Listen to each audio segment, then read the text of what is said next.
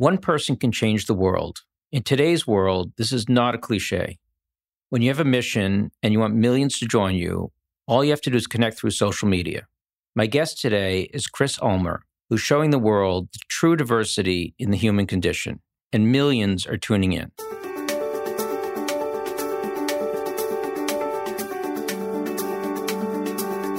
All Inclusive, a podcast on inclusion, innovation, and social justice with Jay Ruderman. Hi, and welcome to All Inclusive. I'm Jay Ruderman, your host. Chris Ulmer is the founder and CEO of the nonprofit Special Books by Special Kids, which has 2 million followers on Facebook and 1.4 million subscribers on YouTube. What started as an idea of a small-town special education teacher became one of the world's greatest advocacy platforms. Hi, Chris, and welcome to All Inclusive. Thank you for having me, Jay. It's a great honor. So, Chris, you studied communication and then earned a master's in special education, and you're now a social media sensation with a new Netflix series possibly coming soon. Fingers crossed. So let's talk about the very beginning. Why special education? That is a loaded question. I don't like to say that I fell into it because I completely love what I do and I would rather do nothing else, but I did have a bit of fortune ending up where I ended up. After I graduated from Penn State with a bachelor's in communications, I decided I wanted to coach college soccer. So I moved to a small town in Kentucky and I got a job coaching college soccer. Once I started at the university, they said they would pay for my master's degree in education. So I was looking at the list of programs they offered, and the only one that really stuck out was special education. At the end of the program, I had to do the student teaching, and just that very first week in there, I completely changed the course of my life. I stopped applying for jobs coaching, and I started applying for jobs teaching.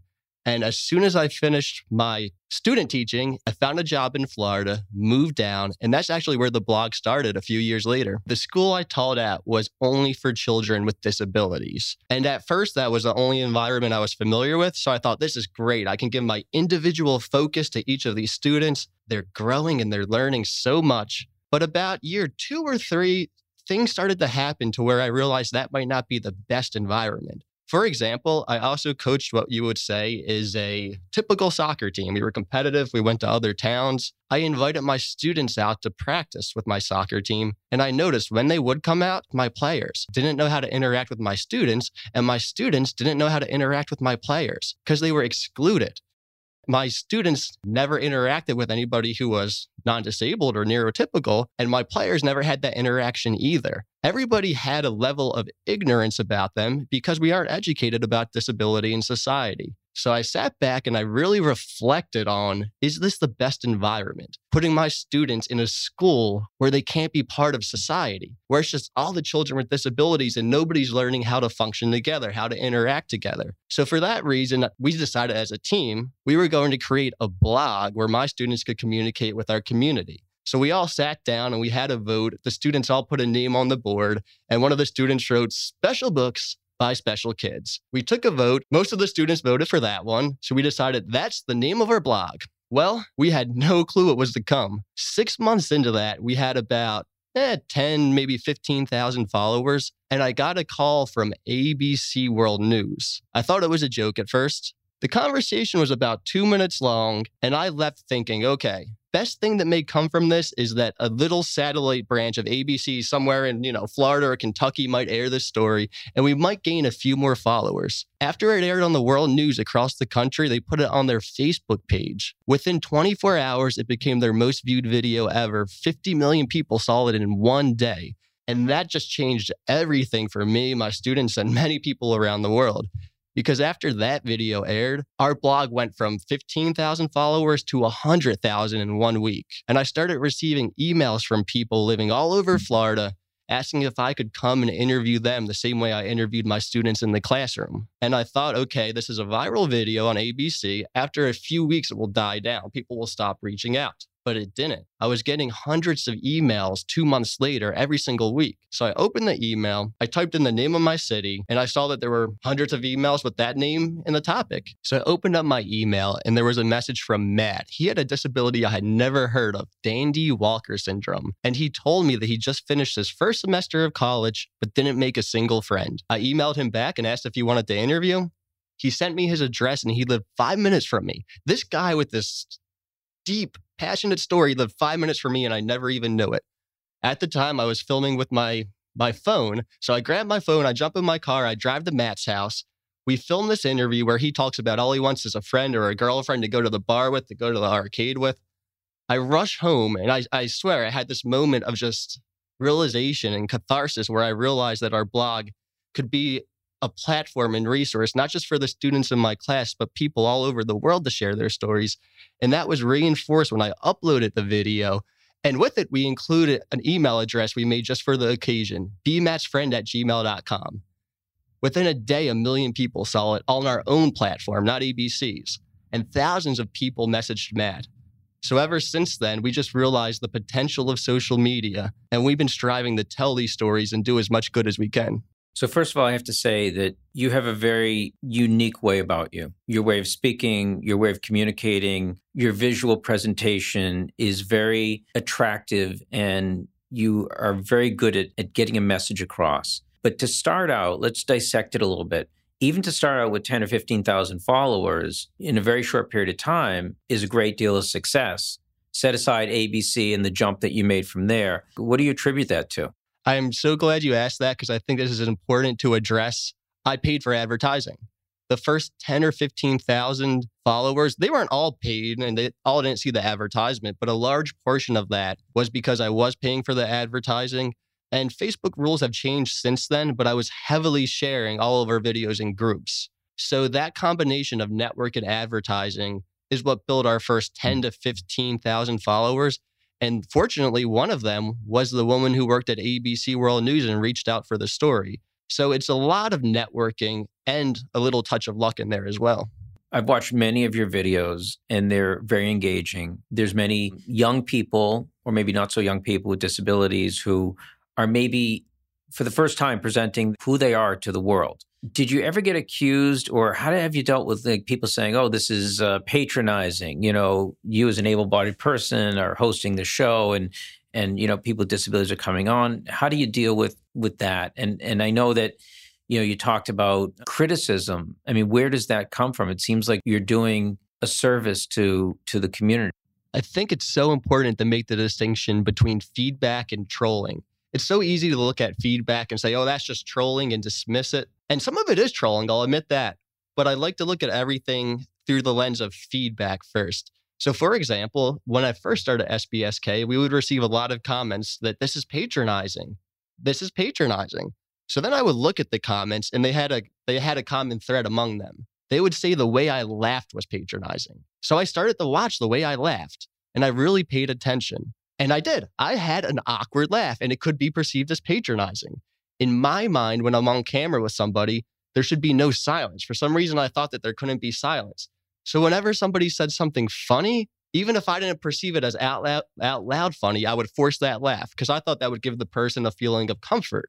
Well, the audience was picking up on that my laugh wasn't real and natural, and it was perceived as patronizing. So I stopped doing the awkward laugh. Now, if something is funny, but not out loud funny, I just smile. The patronizing comments have stopped now. So, I still get comments saying, this is wrong, this is wrong. That's always going to happen when you have a big following. But you always want to look at it through the lens of feedback first, or else you'll never get better.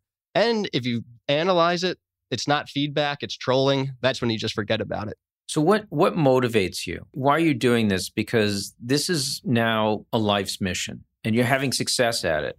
What gets you going every day? I wish I had some deep philosophical answer. Number one, I just love it. I can't really define why I love it.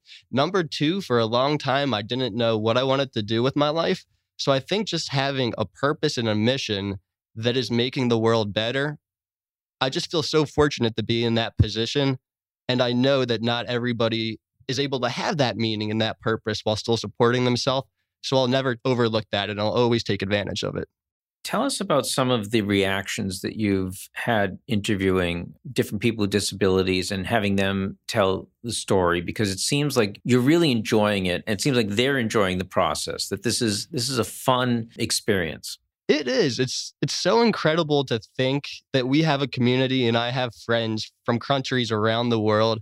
And the interviews, they're a joy. I have a rule that I won't even turn the camera on until I feel like I have a friendship with the person. Because our interviews, they're often open and honest and raw, and that person is going to be vulnerable. I can't expect them to do that unless they like me.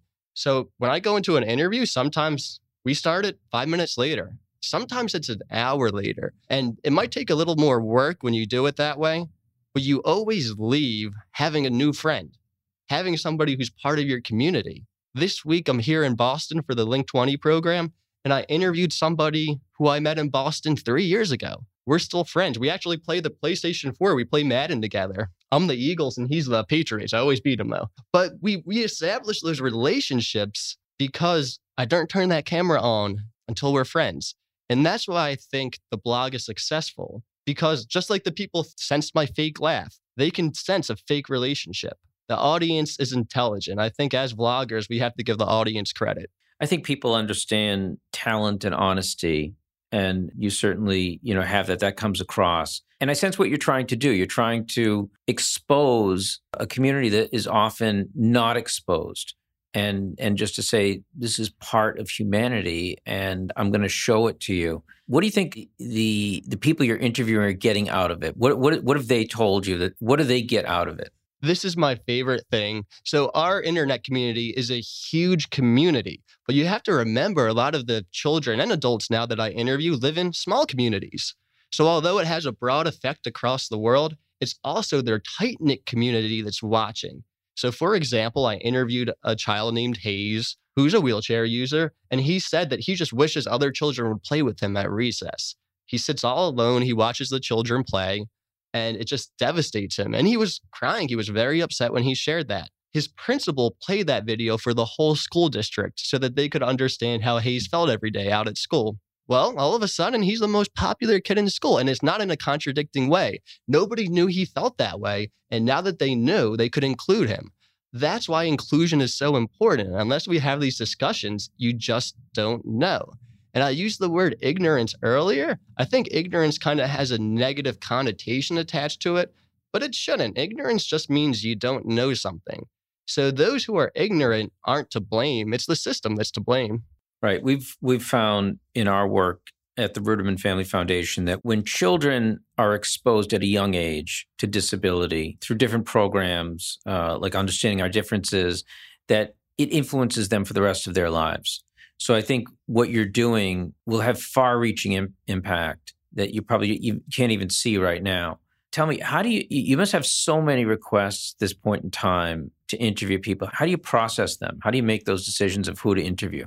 That is probably the single toughest part of my role, because you want to tell all of these stories. So the way people request an interview is through our website. They go on sbsk.org and they click on request an interview. And once they fill out our whole form, it gets sent to my email. We have about 15,000 requests in there, and we're getting anywhere from 10 to 100 on any given day. So it just accumulates and accumulates. And the way I choose is number one, based on location. So this week, I knew I was coming here to Boston. Well, a week or two ago, I went to my email and I typed in the word Boston. There was about 100 people in the area who've requested interviews. So then how do I base after we're done with the location? Number one, I look for diversity of diagnosis and disability. I make sure that if there's a rare disability that I haven't interviewed yet, I want to include that first because I want to be as comprehensive in our catalog as possible. If they're just disabilities I've covered already, then I make sure I look at race, I look at age. Okay, well, I've already interviewed this rare disability, but the last person was white. Here's a black person requesting an interview. So we just want to make it as diverse as possible so that everybody sees themselves reflected in our work. So how many different types of disability have you interviewed up to this point, do you think? We started just on Facebook, and on Facebook alone, we have just over 1,000 interviews. Now there's repeats like autism. Since the autism spectrum is so wide, I've probably done about 30, maybe 40 interviews with autism. But I also make a very strong point to include rare genetic conditions that are the only known case. Probably north of 300 different diagnoses, and many of them I didn't even know about until I read the email. There's so many conditions that are 1 in 10 million that you wouldn't know unless you've encountered somebody with it. And I think that's important to portray in our videos too. And what type of feedback are you getting? Not from your subjects or people that you're interviewing or their families, but just in general, feedback you're getting to your social media. It's changed so much over the years. At first, people were skeptical. They wondered, why is he doing this? What is his purpose? But with consistency comes reputation. And I haven't changed our mission. I haven't changed my style. With the catalog of work, people now understand what we're trying to accomplish. The feedback now is outstanding. We so rarely receive any type of negativity. And when it is, I still analyze it through the lens of, first, is this feedback? And if not, we dismiss it as trolling. 99% of the time, it's just trolling. And that's only the 0.01% of the feedback overall. The positivity, though, is so much more than the negativity. To read the ways our video resonates with our audience is just so overwhelming. I just received an email this week from a man whose wife was diagnosed with a rare disability and she lost her joy. Her disability didn't limit her mobility, but she just stopped getting out of bed. This was a whole new world to her, and she couldn't deal with it. She found our videos, went down the rabbit hole, and found her joy again. The husband said that she was signing up for classes, she was leaving the house again, and he sent us a long email and gave us credit for it. I don't like to take credit for that because I'm not the one telling the stories. I'm just giving the platform, and the people I interview, I really give them the credit. But it feels a little good at the same time. My personal favorite story of the feedback, a mom emails me and her husband had a traumatic brain injury. This is in Tijuana, Mexico. His name was Luis. Well, they had a daughter too. And after the traumatic brain injury, the father's speech and mobility changed drastically. The daughter then developed PTSD and became scared of her father. She wouldn't go in the same room because that's her father and she's not used to this situation. The mom started showing our videos to introduce the daughter to the topic of neurodiversity. After a while, the daughter started going into the room with her father. And after a few weeks of that, the father started smiling again. He had his joy back. And then they established a bond. 2 years after she emailed me that, we kept in contact. And I said, if you ever want to tell your story, let me know. I know it's kind of overwhelming sharing your story with millions of people, but I'd be so happy to come to Tijuana and interview you. She finally reached out to me 2 years after that initial email, and she asked if I would come down and tell their story. She didn't know this, but I read on her Facebook page that they were trying to raise the funds for a wheelchair accessible van because he'd been stuck in his bedroom for 7 years. I'm sorry. This is 7 years since his TBI. And the roads on Tijuana, you can't just go outside. It's all hilly. He's been stuck in his house for 7 years. Well, we filmed the interview, and then I edited it. And at the very end of it, I filmed a 30-second clip just facing my camera at myself. And I said, everybody, we have this incredible opportunity tonight. They're raising money for a wheelchair accessible van, and we can give them access to their community. Within 1 day, we raised over $50,000. And they're sending me pictures now. They got the van in January, and they're sending me selfies out at the bar. He's having a beer. It's the greatest thing. So not only can we make an impact socially, but through crowdfunding, we have such an amazing community. We can really make an individual impact with a lot of the families we interview. So you are perhaps one of the most positive people that I've met, and you just exude this positivity. How do you deal with, I know when you first started this project, you were thinking about turning it into a book, and you were turned down by 50 publishers. How'd you deal with that? How'd you take that from there and say, I'm going to keep going? This might be my own foolishness, but so far it has worked out for me. Whenever somebody tells me that's not a good idea or that's wrong, in my mind, I think, well, that person's a fool. So for example, when the book publishers turned me down, I couldn't believe it. I couldn't believe what a golden opportunity they were wasting. And I didn't understand how they didn't see it the same way I did. Well, what happened was our videos got popular. We now have this community of 4 million people. And now we have these book publishers contacting us. And I'm not responding to the emails because these videos, one video we do has more views than a whole book we worked on for years would have in sales. What's the point of having a book now? I think positivity you have to be convinced of it and you have to work at it, but you have to almost believe that it can't not work out for you. And I know that I'm very fortunate that it has worked out for me, and that's not the case for everybody. But even when it hadn't worked out, before everything got to the level it was, I would always say to myself, would I rather go to my grave depressed and cynical about the world, or would I rather go to my grave as a foolish optimist? And I thought, even if I'm a foolish optimist, I'll be smiling. So I decided for that. With the trajectory of our social media, we're accumulating about 1.5 million followers across all our platforms every year. The trajectory has been exponential. So if this exponential rate of growth continues, I see in 2-3 years, we have 10 million followers across social media. And then also, I have a dream, a goal of being on network television and employing actors with disabilities for parts and not having the show be about disability. There'll be education on disability, but we're creating a children's show currently where it's a show about learning and adventure and understanding how to function together as a community. When we do that, we'll introduce our youth to disability at an early age. And I think that's the most important thing, introducing the topic of disability when children are young. So it enters the realm of normalcy and it's not seen as something to fear. Chris, I really want to thank you for your leadership because you took an idea, you took a lot of chances, you stayed positive, you kept with it, you've really had success, you've exposed a community that's part of our humanity, but may not have been visible to everyone. So you've done a lot, I think, for inclusion in our society, and I wish you to go from success to success. Chris, I consider you a leader for disability inclusion in the digital age, and I hope to see more and more of your work in the future. And I hope that it expands and you get your success on television and even a larger audience. Thank you, Jay. That means so much to me coming from you. It's a great honor. Like you say in your videos, although we are all very much diverse, we have so much in common. So thank you for being with me today.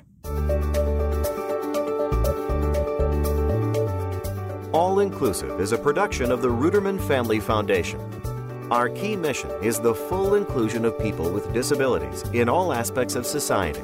You can find All Inclusive on Apple Podcast, Google Play, Spotify, and Stitcher.